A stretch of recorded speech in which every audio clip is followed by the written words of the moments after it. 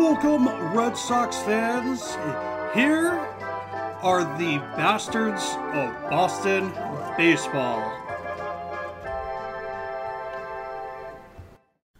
Welcome, everyone. The bastards are back.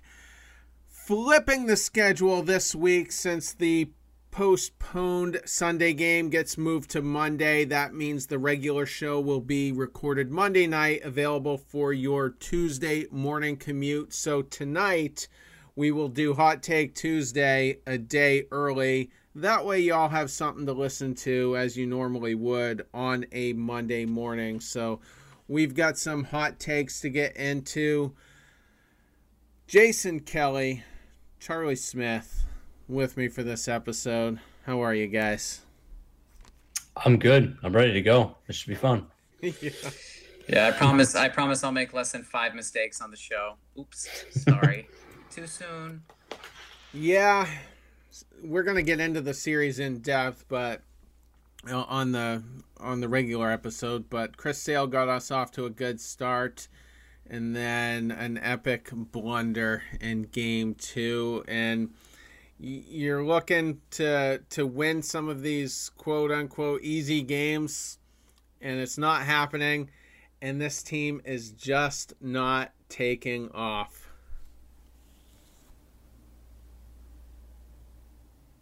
He's on mute. Oh, it didn't work. It was muted. Yeah. Attention, listeners across the galaxy, all the way from Australia to Houston. Do we have a pew problem? If so, our friends at Manscaped have cleared you for takeoff with their 4th generation and brand new Lawnmower 4.0. Kick your pubes to the next planet with the Performance Package 4.0.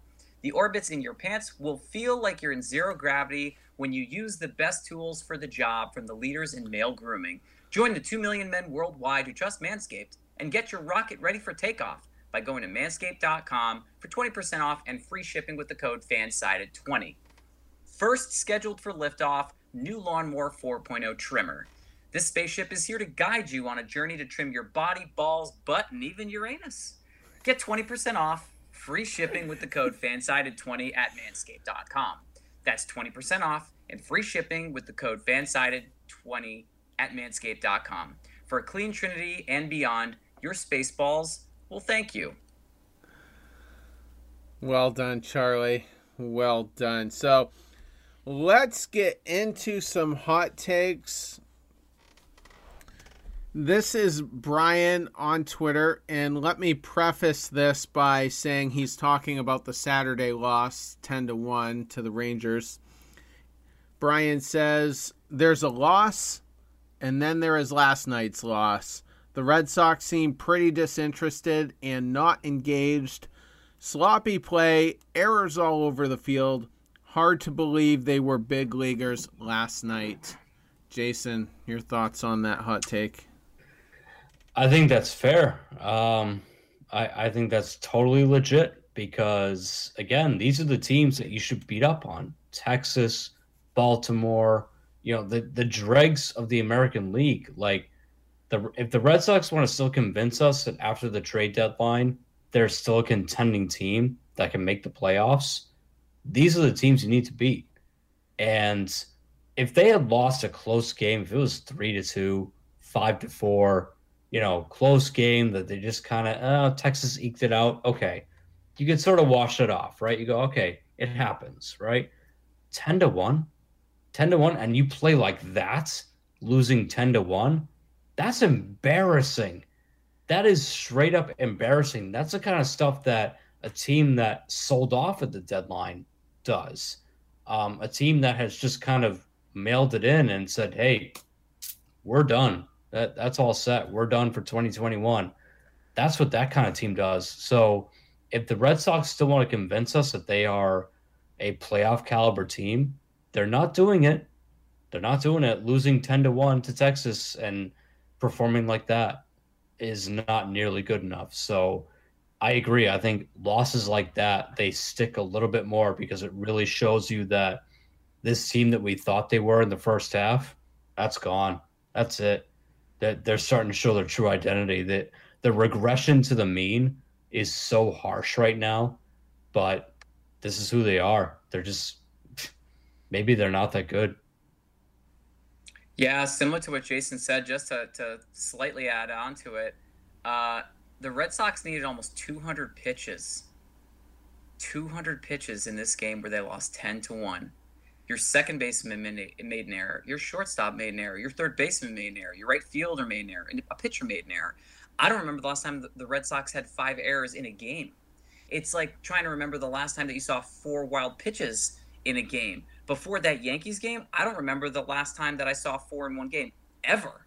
Like, ever. I don't remember the last time I saw 5 errors in one game. Ever. Like, this was embarrassing. This was disgusting.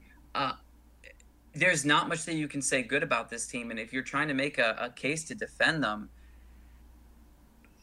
I'm struggling to see how you're doing so. I mean, you've literally seen this team come crashing back down to below reality. It's bad. It's disgusting.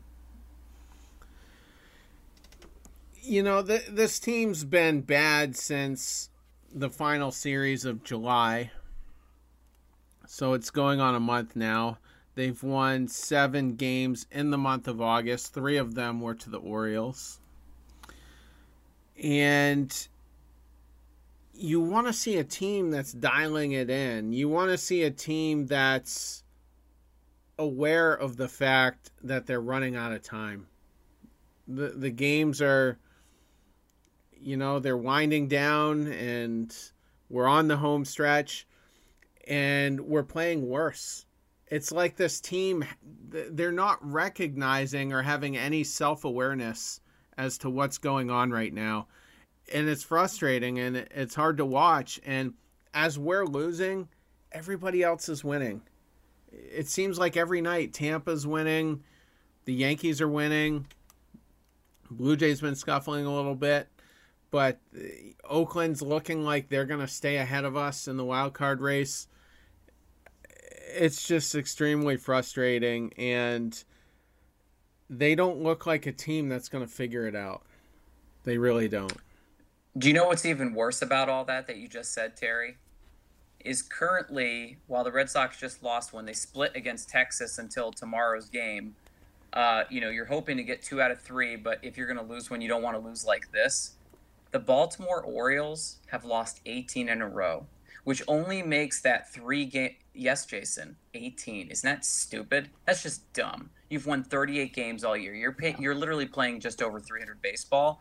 That makes your 3-game set against Baltimore even less impressive. Yeah, you went off against a team that clearly doesn't give a crap. They're not even there to play. They're just not even there. So you've won 7 games, 3 against Baltimore, 4 in the month of August. You're trying to tell me that you're a major league team? You're trying to tell me that this is a playoff team? Sorry, folks.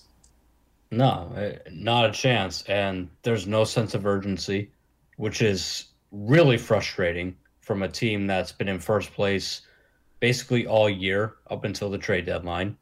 And then they mailed it in because a combination of factors, they didn't get what they wanted. They didn't get the commitment from their GM, or guys just started to regress to the mean, whatever it is. But this is where I lose my mind with some Red Sox fans who say, oh, well, it's okay. Talk to us in 2024 when, Tristan Cassis is up and Jeter Downs is up and Connor Siebold is at the top of your rotation. I go, I don't care about 2024. I care about this year when, I don't know, you were in first place and the league's kind of wide open because the Dodgers aren't as good as we thought they were. The Padres, they're good, but they can't even catch the Giants in their own division. Like, the Red Sox had a chance this year, and it all just kind of fell apart. So, I don't know. I'm out of patience. I'm frustrated with the way this has gone. And that weekend series in Baltimore, it just proved it. It was like, it was the Bluminati's wet dream because Bobby Dahlbeck went off, and he had a great series against who was he hitting against again? Jorge Lopez, and who are the other pitchers that I can't even remember? Dean Kramer. Who knows? Like, yeah, he was basically going up against AAA pitchers, and everyone said, "Oh, and Carabas on 985 going, well, I'd rather have 5 years of Bobby Dahlbeck than 2 months of Anthony Rizzo. Really? Really? You're sure about that? Because 5 more years. First of all, Bobby Dahlbeck's 26. He's gonna be 27 soon. So whatever. You want 5 more years of that, as opposed to what Anthony Rizzo is giving the Yankees right now?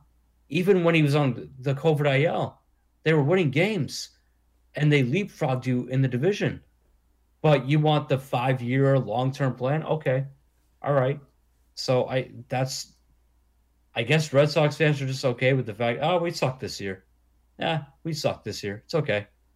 But we got a 5 year plan. We'll be good. I hope so. I have doubts. I have a lot of doubts. I mean, I'm not too worried about beyond this year, at least for now. But this year is a huge concern and a massive disappointment. Another one comes from a person on Twitter who refers to himself as Crumb. That's his Twitter name. In response to Alex Cora's comments and frustration following that second game, Crumb says, "Resign, you have lost the team." So, getting a little extreme, with that, and I don't think any of us doubt that Alex Cora will be back at least for 2022 at this point, but the pressure has to be on because he had that dream season in 2018. 2019, very lackluster, and you can say that they lost Sale and they lost Price, but that was late in the season and it was over before then anyway. We weren't going to make the playoffs. So that was a disappointment. And then I know Bloom and the front office have a lot to do with some of the failures this year. But you can also say that even though the team's bad right now, they're not that bad. Okay, they're on one extreme end of the spectrum, and maybe in the first half they were on the extreme end of the opposite, but they shouldn't be one of the worst teams in baseball. It's a talented enough roster to be a 500 team in the last month at least. So how much pressure is on Alex Cora going forward? I think there's quite a bit. And in terms of, Alex Cora has lost the team. I disagree. I'll quote unquote call the cops on that one. I don't think he's lost the team per se, but it's fair to say that, look, did your GM and your owner let you down at the deadline? Yup. 100% they did. 100%. And I don't need to hear about Kyle Schwarber and, oh, he takes walks and, look what I don't care. I don't care. Okay? Don't tell me he's the most impactful bat that you could have gotten at the deadline. It's not true. And we'll never see him at first base. That much is becoming very obvious as days go by. You're not going to see him at first base. So this whole idea of, oh, we get Kyle Schwarber and we'll put him at first base. Nope. Not going to happen. Not going to happen. So your GM and your owner, I think, let you down at the deadline. So then it falls to Alex Cora. Can he reach out to these players? Can he get these guys to stay motivated and say, look, we've got a good roster still. We added Kyle Schwarber, and we still got a good roster. You guys have been in first place all year. We can still do this. And they immediately just folded. They folded. They went to New York. They got their asses kicked. They can only beat up on bad teams like Baltimore and Texas, and even Texas can still smoke them at times. So I think there's a little bit of heat on Cora. I think it is fair that, if we're going to hand out shares of the blame pie, like, Cora deserves a big slice because you're the manager of this team. You were the guy that in 2018 brought them to the World Series and won it.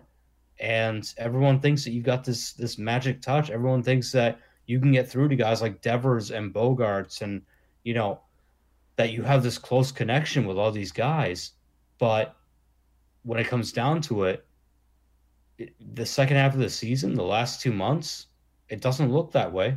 It looks like he's kind of lost it. So Do I think he should be fired or let go? No, of course not. Because I don't think I don't think your alternative options are any better. But has Cora done the best job that he possibly could have done this year? No, he hasn't. And he deserves a big share of the blame pie, without a doubt. I've said from the very beginning, like I was a big pessimist about this team from the get-go. People can cry, complain, get salty about it, but I said this team was going to win 70 games.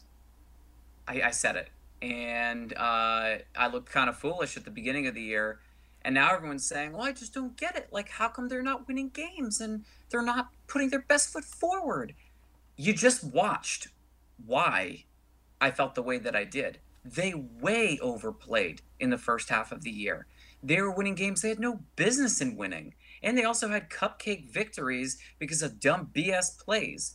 I brought up the Rosarena play in right field in one of the first series of the season. 4 wild pitches in the top half of the inning against the Yankees. Like, these are just a couple of examples.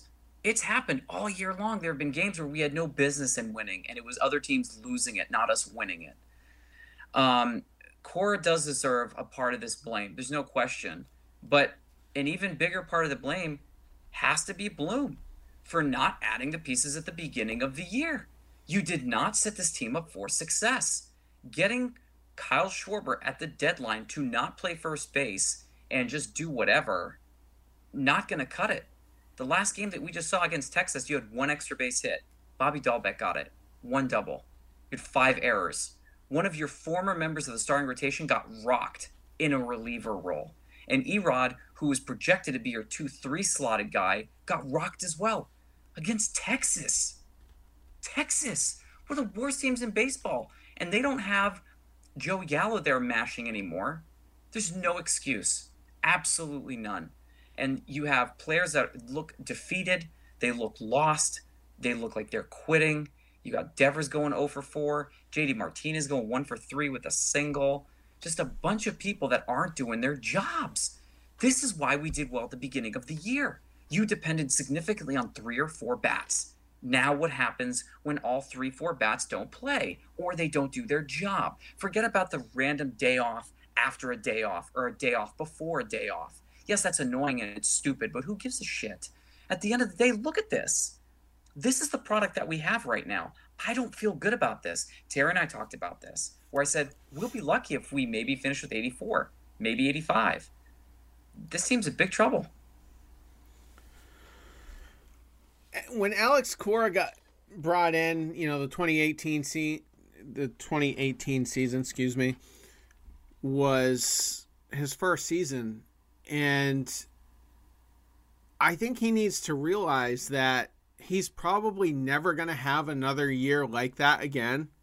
And he's never going to be able to manage a team like he did that year ever again either. And that's what I'm not sure about right now. Does he realize this or not? Because he's going to have to be a tougher manager. Maybe he's a player's manager, obviously. And I think it's possible to still be tougher, but still be somewhat of a player manager. But he has to be tougher. And I've always said the last 2 or 3 years that he's a top 2 or 3 manager in the league. That's how I felt. But now, it's going to be his second straight season, obviously with 2020, not being one of them. So 2019, 2021 of not making the playoffs. And you look at some other managers that you could put in that top 3 right now. Dave Roberts, Craig Counsell, who I think is the most underrated manager in all of Major League Baseball. And I'm going to say this. If the Red Sox aren't in October, I will be watching more Brewers games than any other team. I'll be watching.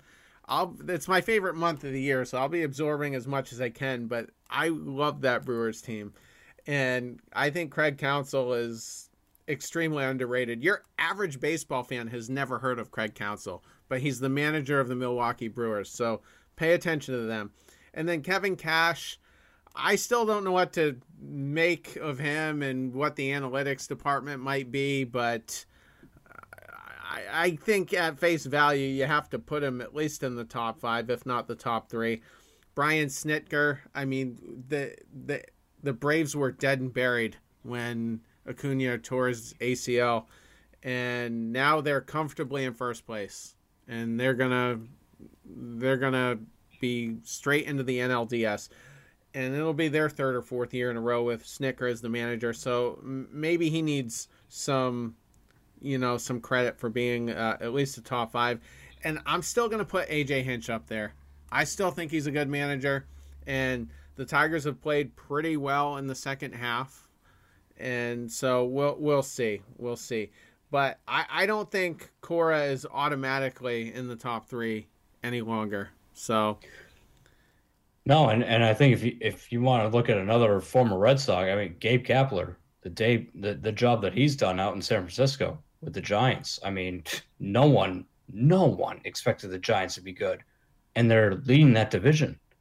They're better than the Padres and the Dodgers right now. So, and there's been a few surprise teams here and there, but yeah, Alex Cora was handed a really good roster.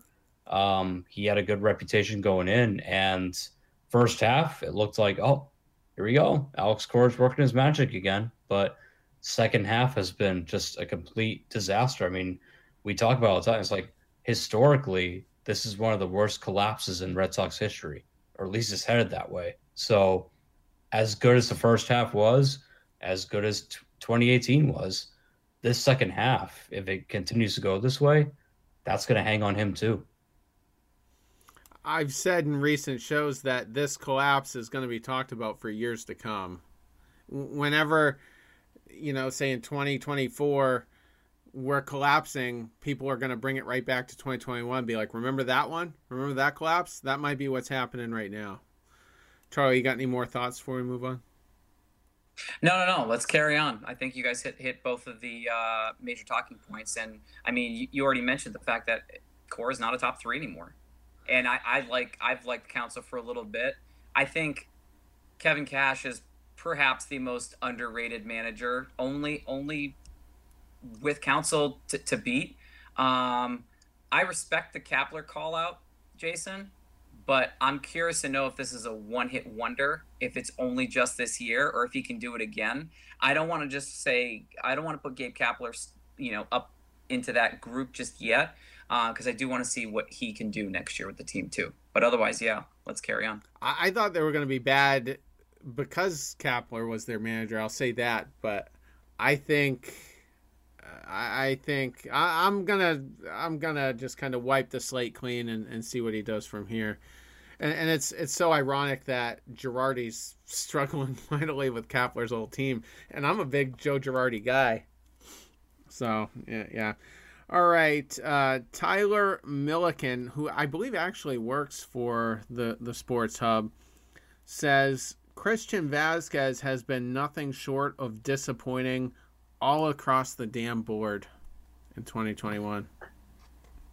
I agree. And I'm a big fan of Tyler Milliken. Shout out, because I've heard him on 98.5 a few times.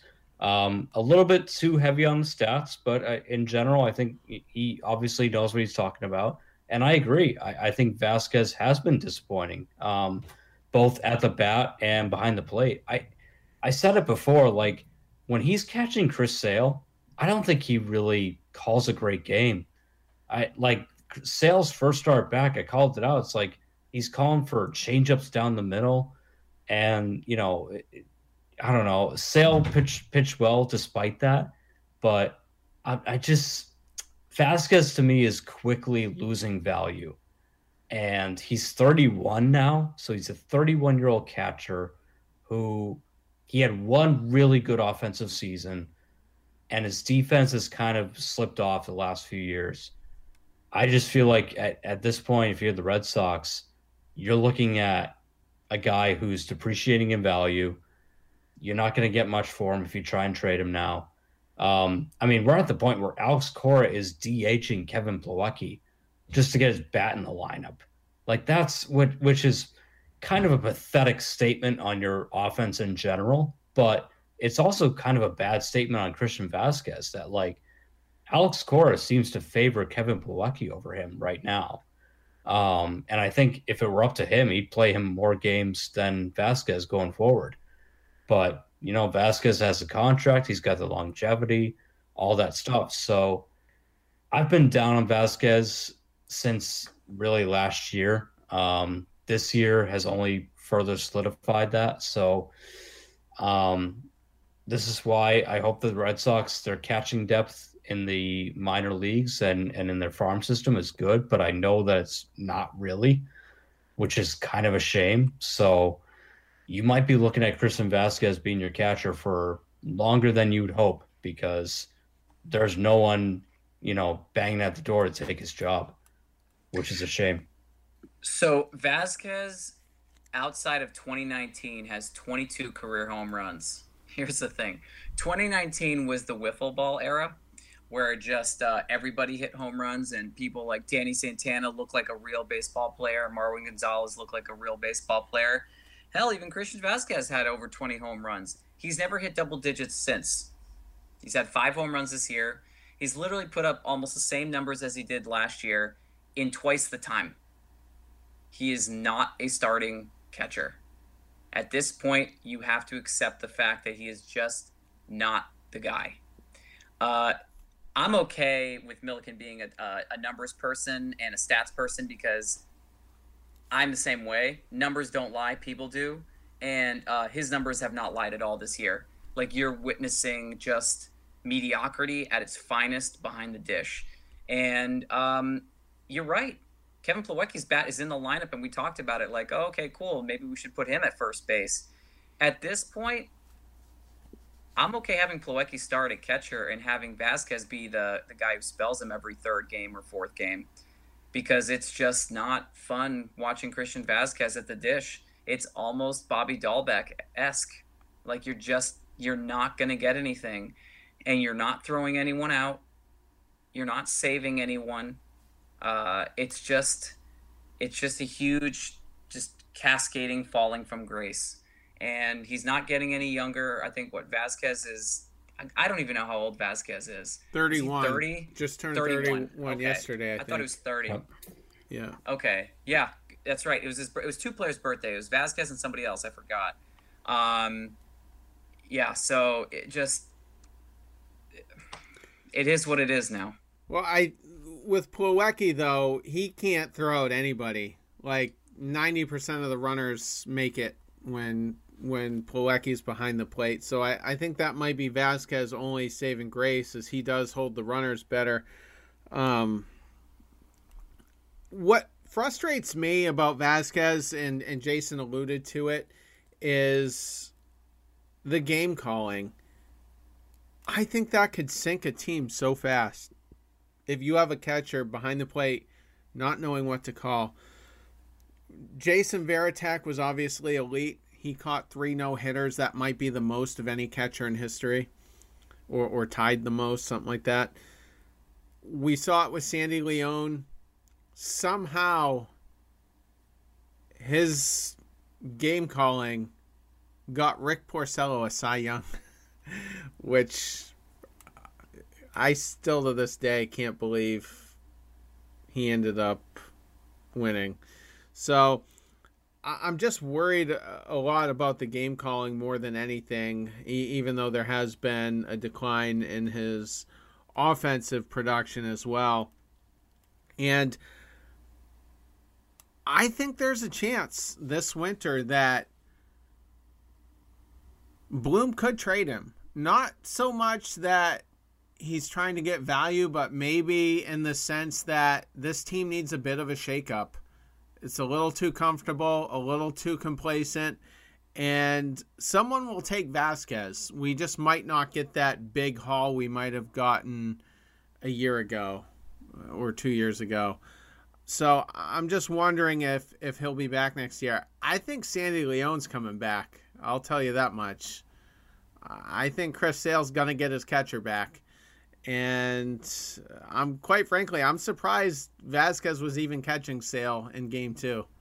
I figure in the first game, they're like, okay, we don't want to kick Vazquez out immediately, so let's let him catch the first one. And it won't look like a demotion as long as he catches the first one. But he was catching him game 2, and we'll get more into Chris Sale tomorrow in the regular episode. But I think Vazquez could be gone, and I think he could be the culprit behind some of the pitching woes. So I'll say this. I agree. I think Vazquez could be gone. I'm not sure about Sandy Leon coming back. He's coming back. I don't know. Look, if there's two things that Terry loves, it's the Cleveland Indians potentially winning the division and Sandy Leon being in a Red Sox uniform.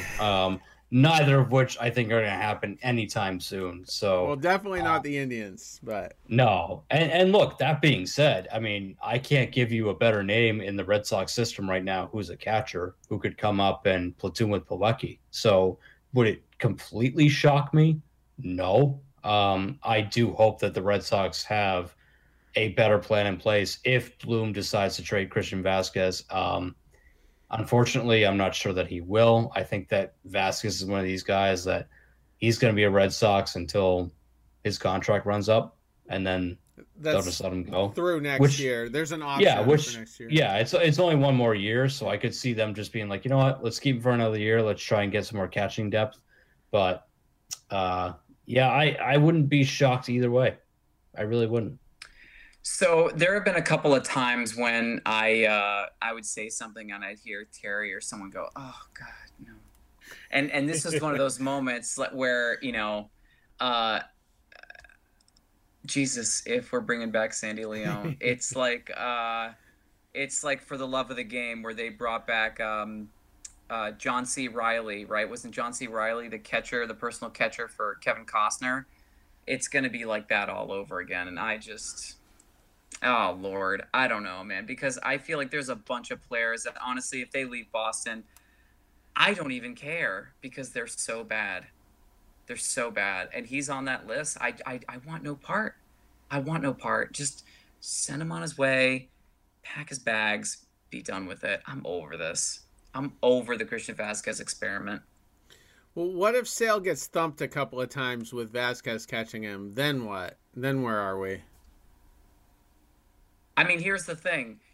You're going to experiment with Sandy Leon, someone who's not got any rapport with any of these guys. I'm done with Vazquez too. Like, I'm done with Vaz. I was done with Sandy. We need to find another solution. Like, Jonathan Lucroy, I know we brought him in. I was waiting for Terry to go, oh, God, no. We need to find a guy like that. We need to bring in a catcher with some a little bit of, like, veteranship into this team because – we're not going to get it done. We need a good play caller behind the plate. Vazquez isn't it. And Sandy Leon, I don't think he's it either. So I've always thought that the catcher position in baseball, the most important part is calling the game behind the plate. Like, I don't care if you get offense from your catcher or not. Quite frankly, I think it's overrated. I think the GT Real Mutos of the world and guys like that, they're kind of overrated. Like, and this Red Sox offense on paper should not need the catcher to be a big part of it. They've got enough firepower that if these guys just play to their potential, they should be fine. They should score enough runs. The catcher can sit in the 8 or 9 hole and it doesn't matter. So just get me a guy who can call a good game behind the plate. Like, that's what's frustrating about Vazquez is that I don't think he can do that on a consistent basis. I think with some pitchers, he has a good rapport. And I think with others, like Chris Sale, who's, quite frankly, your most important pitcher, he doesn't have it. So I'm okay with letting him go because, well, he might be good offensively, but whatever. Like, I don't care. I don't need offense from the catcher. I need the catcher to call a good game behind the home plate and be able to throw runners out. That's all I need. If he hits 220 and doesn't provide a ton of offense, that's fine. You're the Boston Red Sox. You're always going to have a firepower offense. You should, at least, as long as your owner and your GM are willing to spend a little bit of money, which we'll see. But that should be all you need. So I'm okay. I'm good with Vazquez going on his way.